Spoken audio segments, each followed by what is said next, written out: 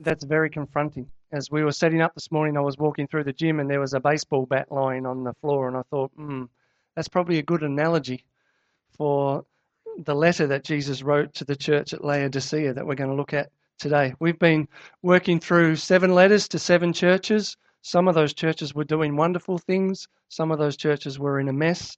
And Jesus was commending them and then correcting them and then challenging them to change their behavior or do what was ever was necessary to get back into right relationship with God. We looked at the church at Ephesus, which was a busy church, but there was no love there. As you mingled amongst the people, their motivation really wasn't love of God or love of one another. Their hearts had sort of gone cold, and the Lord rebuked them for that. Then we looked at Smyrna. Smyrna was a little church that was very, very persecuted. And yet in the midst of that persecution and opposition, they stood fast. They were a great church, and Jesus commended them. Then we went to Pergamum and Thyatira and Sardis and Philadelphia. All those churches had varying degrees of good and bad, except for Philadelphia, or the one we looked at last week, where Jesus said, no, this is a church that is steadfast and true, holy and true. They were a church that were blessed by God. And then we come to the letter to the church at Laodicea. To the angel of the church in Laodicea write, these are the words of the Amen, the faithful and true witness, the ruler of God's creation. I know your deeds, that you are neither hot nor cold. I wish you were either one or the other. So because you are just lukewarm, neither hot nor cold, I am about to spit you out of my mouth. You say, I am rich, I have acquired wealth, and do not need a thing. But you do not realize that you are wretched, pitiful, poor, blind, and naked. I counsel you to buy from me gold refined in the fire, so you can become rich, and white clothes to wear, so you can cover your shameful nakedness, and salve to put on your eyes, so you can see. Those whom I love, I rebuke and discipline. So be earnest and repent. Here I am. I stand at the door and knock. If anyone hears my voice and opens the door, I will come in and eat with that person and they with me. To the one who is victorious, I will give the right to sit with me on my throne, just as I was victorious and sat down with my Father on his throne. Whoever has ears to hear, let him hear what the Spirit says to the churches. Now that's a baseball bat sort of a letter, isn't it? Full on, straight ahead. It's interesting, when I was a kid, I don't know if you had brothers or sisters like this, but when I got a bag of lollies, I ate the good ones first and worked my way down to the ones that I really didn't like. And then, so if it was jelly beans, I'd start with the black, then the blue, then the red, then, green. Didn't really like yellow, and I hated white. But because I liked lollies, eventually I'd get through them all. Now, my sister was totally the opposite. She would always save the best to last. She'd go through and she'd go, I don't like the white ones, so I'll eat them first.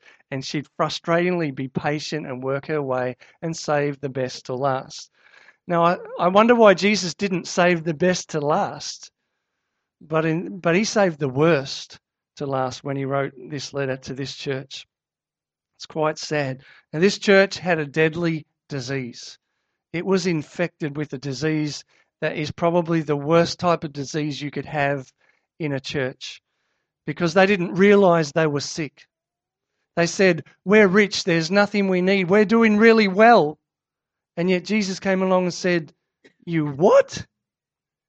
You don't understand the condition you're in. You don't realize just how corrupt your lives are, how indifferent you are, how lazy and apathetic you are.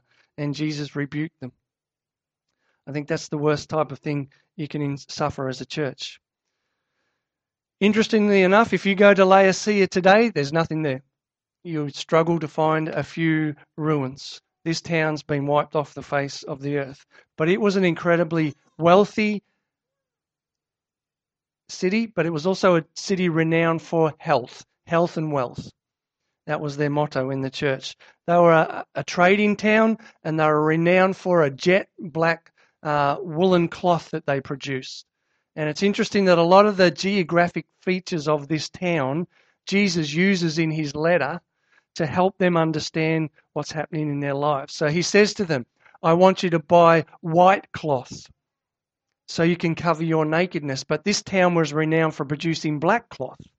So Jesus uses a lot of the peculiarities of this town to drive his message home. The name of the town Laodicea was the wife of the man who founded the town. It was known for earthquakes, renowned for that. And there was a real contrast in this city between the rich and the poor. Like, this was Millionaires' Row in Asia Minor at that time. A lot of very, very, very wealthy people. And in that town, people would come when they were poor because they knew there were lots of rich people who might hand out things. So there was this contrast. When you walk the streets, you would see fine robes and people dressed up, but you would also see beggars and a lot of people that were really struggling. And it was famous for its wealth, but it was also famous for an eye ointment that they made, a white powder that they would mix with water and rub it on people's eyes. And it was an ointment that was a cure for a lot of diseases. So they were renowned right throughout Asia Minor.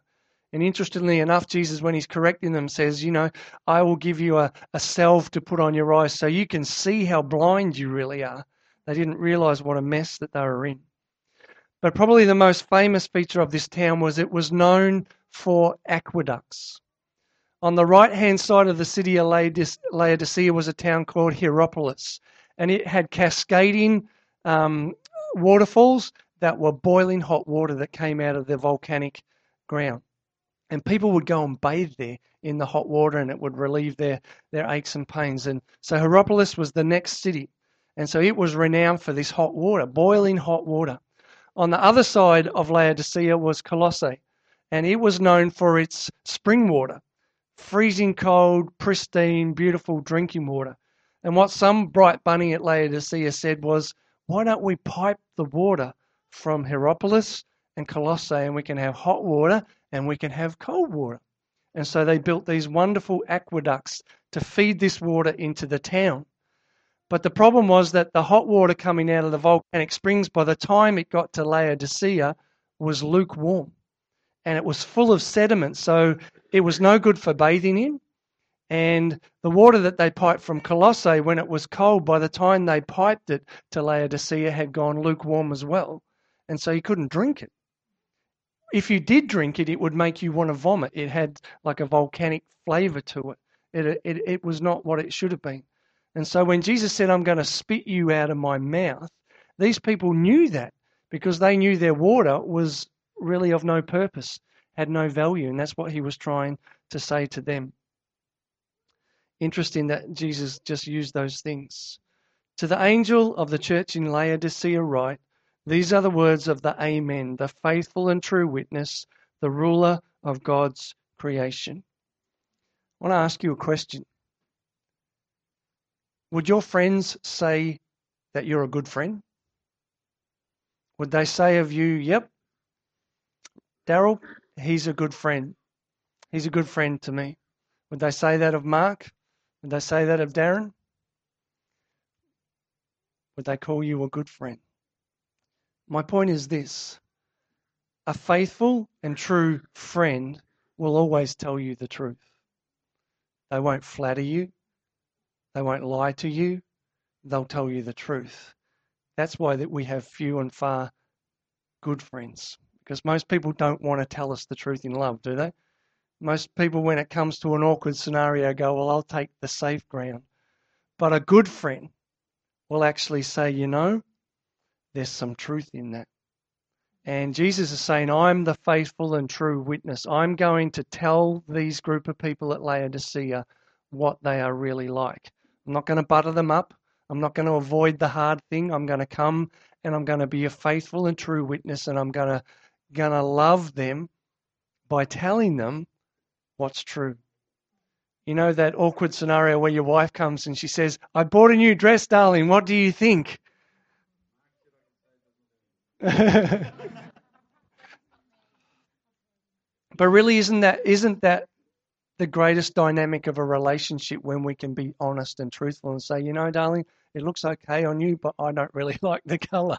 That's probably dangerous ground, but she'd still wear it. That's good because she's got a good self-esteem. But Jesus is saying, I'm the Amen. I'm the ultimate.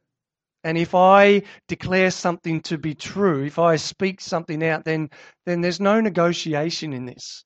It's the true fact. And for this church, this was a pretty blunt message. And Jesus was just saying, look, I'm not going to flatter you. I'm not going to say it's better than it is. I'm not going to say it's worse than it is. I'm just going to give you the facts because I'm faithful and true. I will always be true to my character and my word. So that's what Jesus did. He came, and I want to encourage you to be a faithful friend. Sometimes there are hard situations in our life where we've got to say things that won't always be easy to receive. If Jesus was a bit nervous about what this church might do when they got this letter, he would have watered down the message, but he knew he had to confront them. And sometimes in relationship, God has to come and he has to say, listen, Mark, you think you're at this point in your life, but really you're not. You've deluded yourself or you're mixed up in things that aren't right. Now, God does that because he loves us. But he needs to do it at times in our life. He needs to come and confront us. And because he's the ruler of creation, because he's the Amen, because he has supreme power and authority, there's no one better to get the truth from. Because it's not mixed up with any other motives. If Jesus comes and says, Shannon, I want you to get this right, it's for your best interests. You know that God's got your life in his hands and he wants the very best for you. So we have to respect that. When I was a teenager, here's true confessions, I was fascinated by the band Kiss. Remember Kiss? And remember Kiss got to that point in their journey where they were going to unmask. It was a shame that they did because they were all ugly. They looked far better with their makeup on. But there was a real hype about them being unmasked. And this is a bit like that. Jesus came to this church and said, you're wearing a mask. And I'm going to rip that mask off so that you can see what you're really like underneath. Now, I think that this is the saddest church. Because if you think about it clearly, there was no persecution. There was no paganism. They weren't worshipping foreign gods or anything like that. There was no heresy. There was no doctrine in their church that Jesus said, you need to correct this. It's bent a little bit. There was no immorality. And yet this is the only church where Jesus can't find one thing to say, well done. All the other churches had persecution or paganism or immorality or some sort of doctrine that had got warped. And Jesus tried to correct that. They had none of this. Not one trace of this at all. And yet Jesus still comes out the other end and says, I can't even find one thing to say is good. That's what makes this letter so tragic and so sad. The other thing that makes it so scary is that it's probably the church most like the Western church because they were rich, they had lots of resources, they ended up being self-reliant. They didn't need God. They were doing fine. They had money in the bank, they had houses, they had food on the table, they had everything that they needed. And what that did to them was drove them away from God. The sad part is that they thought they were rich. Now that's the worst kind of disease, I think.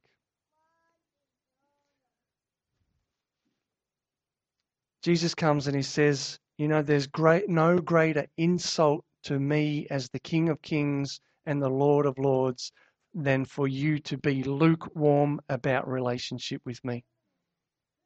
Like Jesus said, and this is rare in Scripture, it's better off for you to be cold-hearted and be outside the church than to be inside the church and be mediocre, half-hearted, apathetic, whatever word we want to put on that. The word is indifference. And Jesus said, that is so repulsive to me that I'm going to spew you out of my mouth.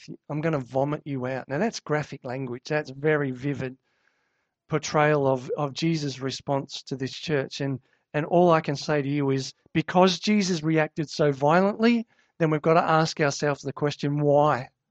Why, when all these other churches had all these problems that we will go, oh, isn't that horrific? They were sleeping with one another. He didn't react like that to them. He said, repent and get it right. But when it comes to this church, he says, well, I'm going to spew you out of my mouth. That's pretty in-your-face language. And I believe there's two reasons why. It's insulting to God. first and foremost. Because what it's really saying is that I can be so about Jesus. Worship can be something that I do on Sunday and tick the box and go home. And God is saying, no. If you're in this, if you're going to follow me, if you're going to be my disciple, if you're going to stand in relationship with me, then there's only one temperature. It's red hot burning for God. Anything else is not satisfactory to God.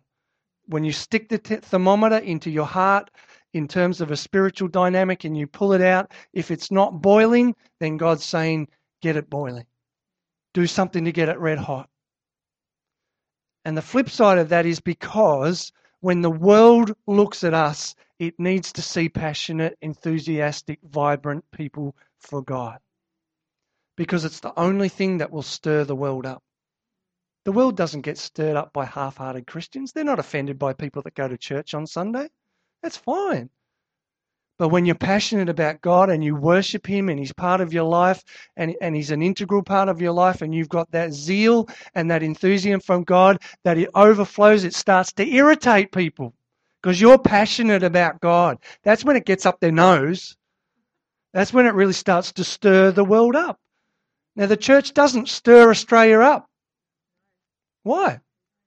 Because we're not passionate. We're a little bit indifferent. Why are we indifferent? Because we're affluent. It's a curse. Affluence is a curse. I'm taking a group of guys to Fiji in a couple of weeks' time and we're going to sit in the slums with people. And I can tell you the one lesson you learn from sitting with poor people is that their reliance is on God. Because they don't have good health or they don't have money in the bank that they can fall back on or they're not sure where their next meal's coming from, their need level is high, so their dependency on God is high. Whereas we're the opposite way around. We don't have great pressing needs. When we do, that's when we run to God. But somehow in our affluence, and I don't think affluence is wrong, the symptom of affluence is it makes us dead to God. And somehow we've got to deal with the affluence and not allow it to be an encumbrance to our life. That was the most scary thing for Cheryl and I about coming back from Fiji, because in Fiji we didn't have an income. And we were really relying on God to meet our needs. And I tell you what it did, it made us press into God much more. When we came home and we got an income and, we got things around us that were nice and comfortable, we could feel spiritually the distance beginning to build between us and God. It just dulls your faith. And this church, I don't think started out with a motive, to walk away from God. But at the end of it, they were over here saying, hey, we're rich. We're rich in God. And then when God shows up, God says, you're what? You're rich in me. You're naked. You're wretched. You're poor. You're blind. Now, they're full-on words. And that's the danger for us, that we can get into that diseased mindset where we think we're doing okay. And God is actually saying, no, you've missed something here. You've got entangled in things of the world. Get out. The word in Scripture is not lukewarm. It's actually tepid. And the whole idea of something being tepid is that it's unpalatable. You know what it's like when you drink a drink of water that's been out in the sun. You get it in your mouth and the gag reflex just goes, get this out of here. And that's what this church was like to Jesus. It made him nauseous. Lukewarm churches make Jesus sick.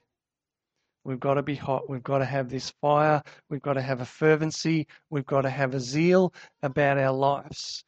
The sad part about, I think what happens a lot in church dynamics is that we try and stoke the fire of enthusiasm not by looking at God, but by what we put around us in the church. So if we have a worship leader who's up the front, who's really vibrant and trying to stir everybody up, we try to emotionally get people charged and get them moving with God. But the problem is when they walk out the door, that just goes.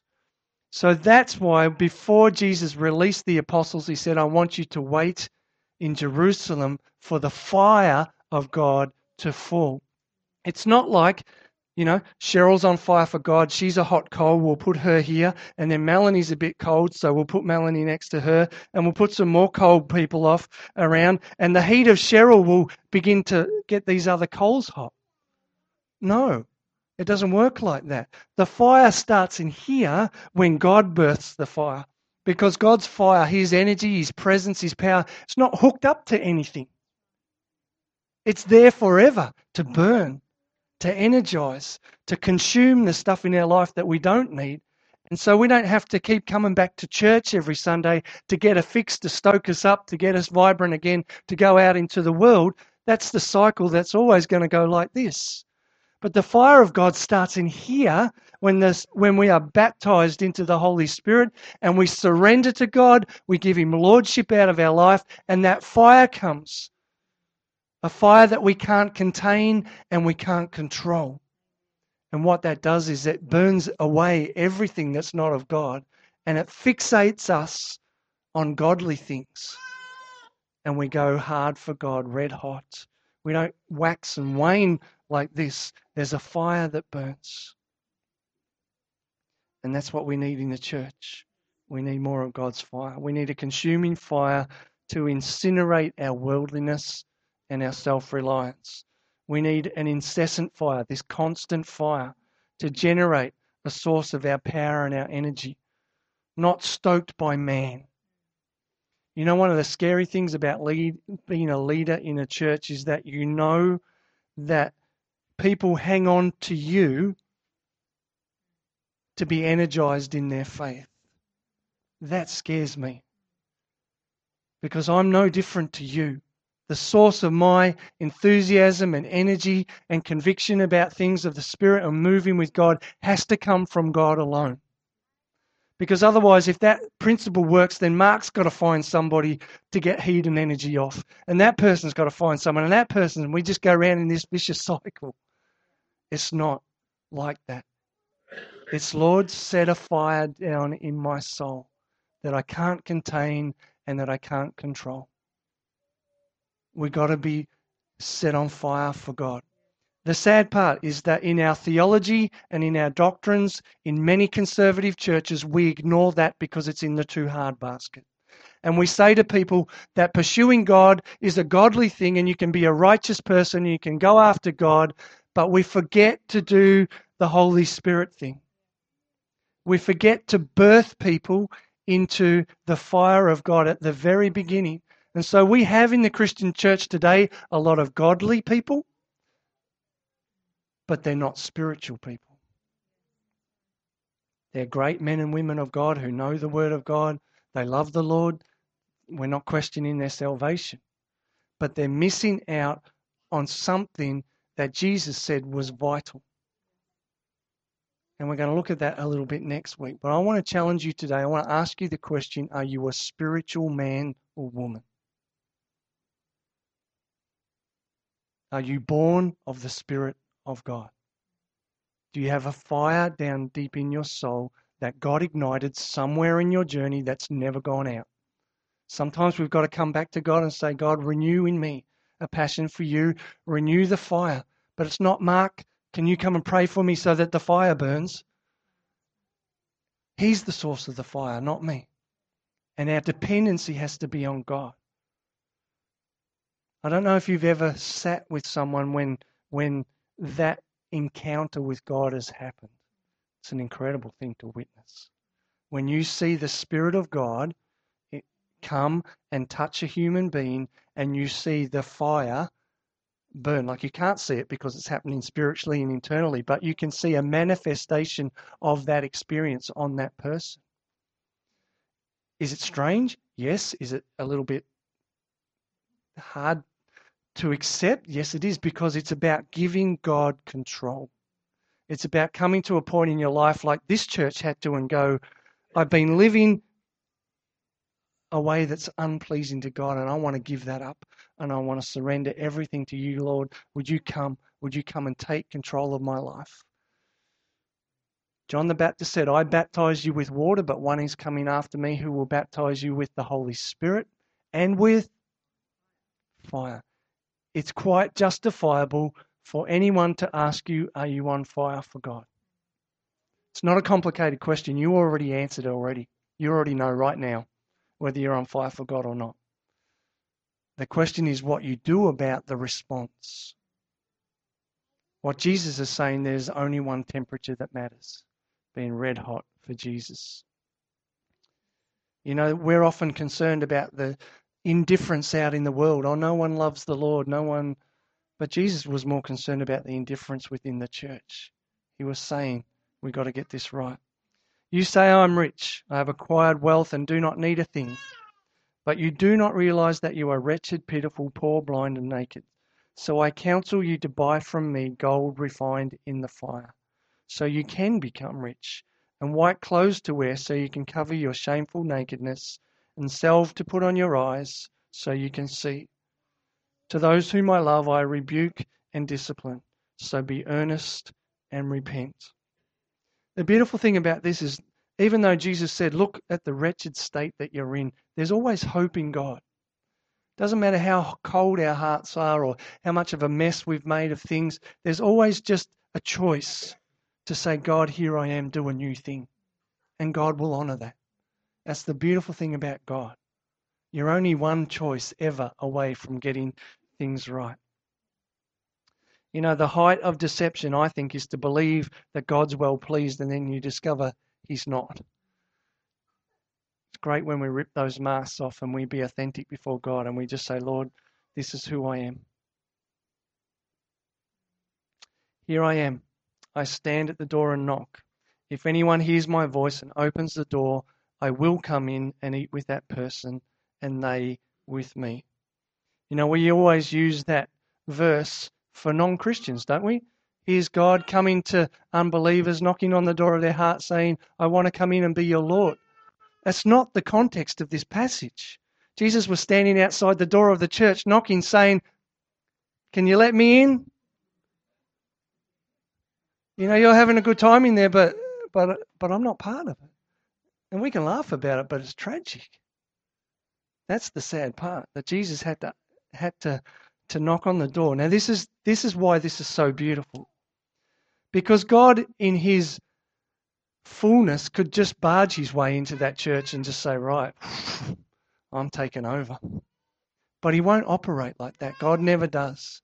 He always waits for an invitation. He always waits for us to come to the realization of what our condition is and then say, God, would you do something about that? He's a gentleman. That's what I love about God. The thing that I love about it is when we say, Lord, here's the door. I'm opening it. He'll never fail to walk through. He'll always come and meet us and sup with us and sit with us and meet the needs that we have. The beautiful part about this is that it only takes one person, if anyone. You know, if that church was totally dead and everyone was off, you know, in their deception, it only would have taken one man or one woman to hear that message from God and say, Lord, I repent. I'm sorry for the condition I'm in. I want to come back to you. And revival would have started in that church because of one person. It only ever takes one. We've got to be that one person.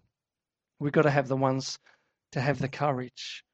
You know, I remember in my journey with God realizing that because of my conservative background and theology that I'd missed out on a whole teaching about the Holy Spirit and being on fire for God.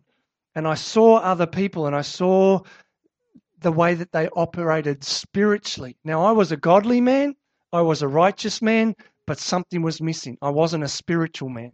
The things of the Spirit didn't make sense to me. I was always questioning, always arguing. Oh, I don't understand prophecy. It must be just made up stuff. Oh, I don't understand why people speak in tongues or do those things. It must be just, you know, they're kooks.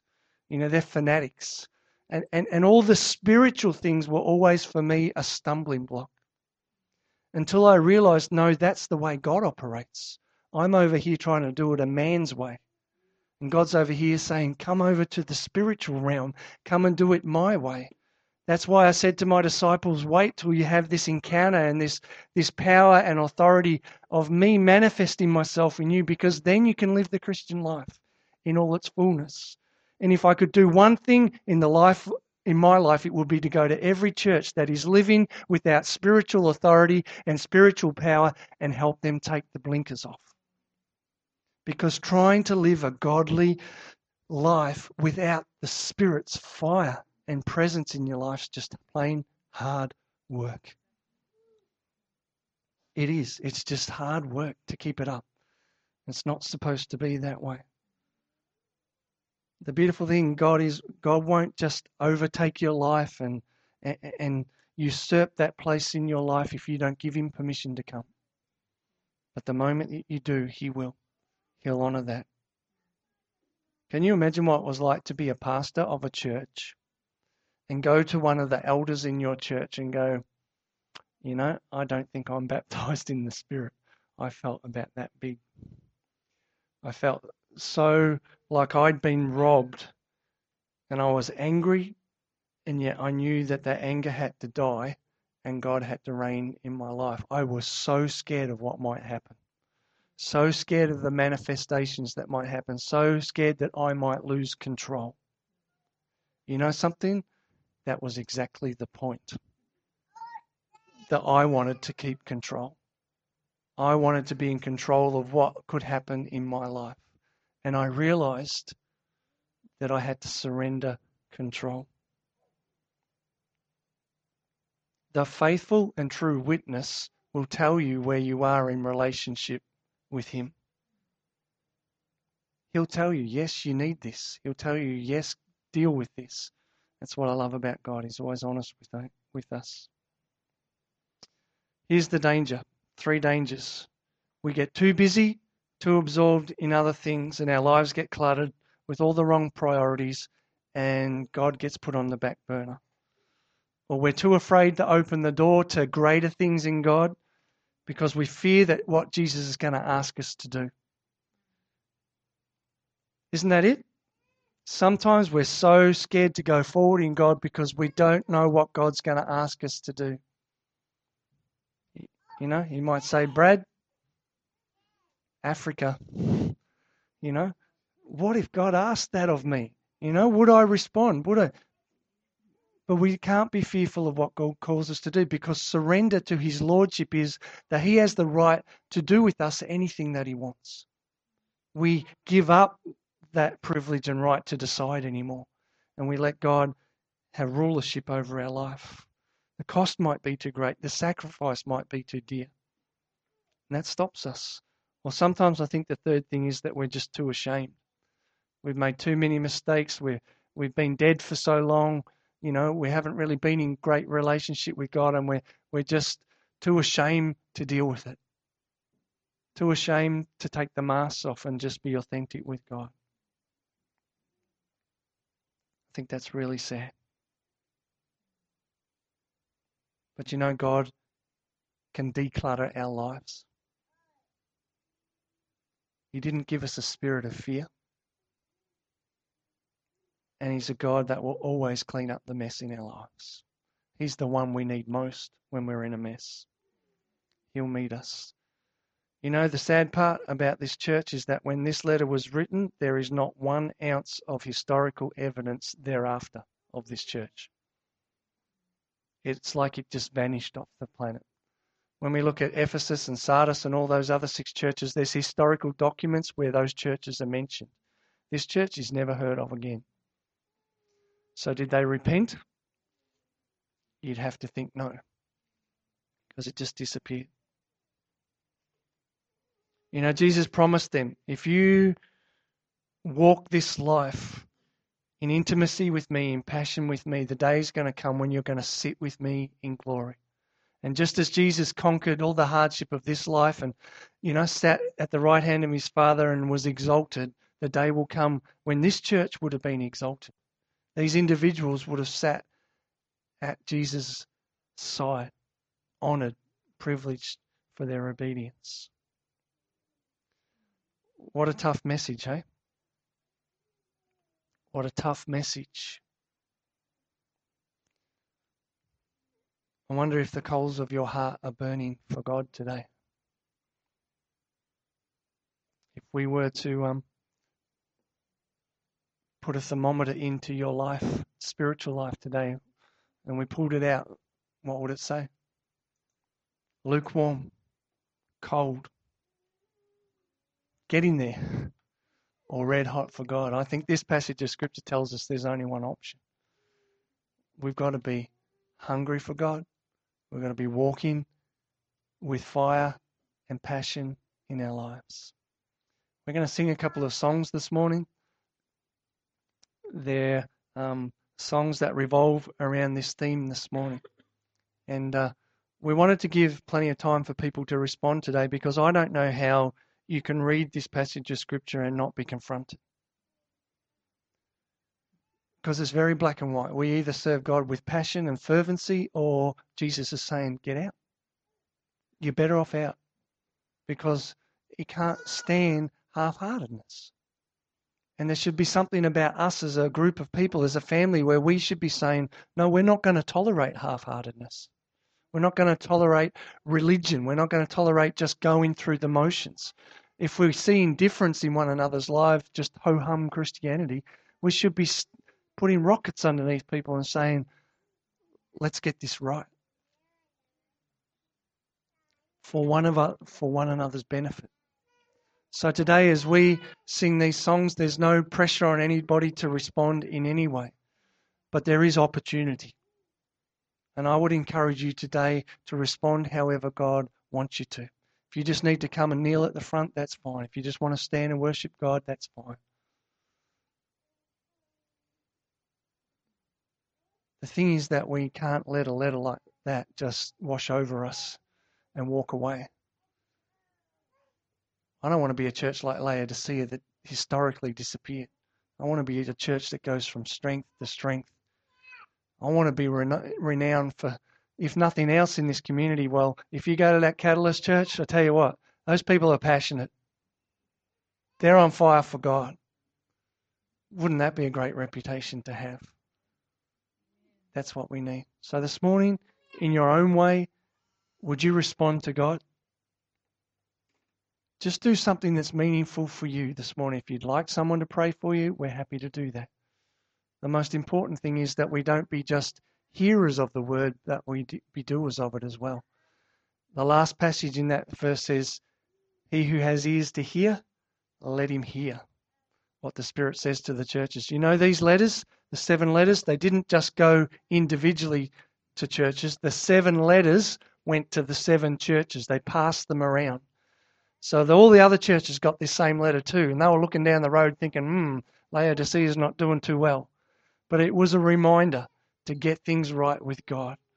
Don't be fooled and look in the mirror and say, hey, I'm doing well when I'm really not. Let's let that fire burn deep in our hearts, deep in our souls today. Renew our passion for God.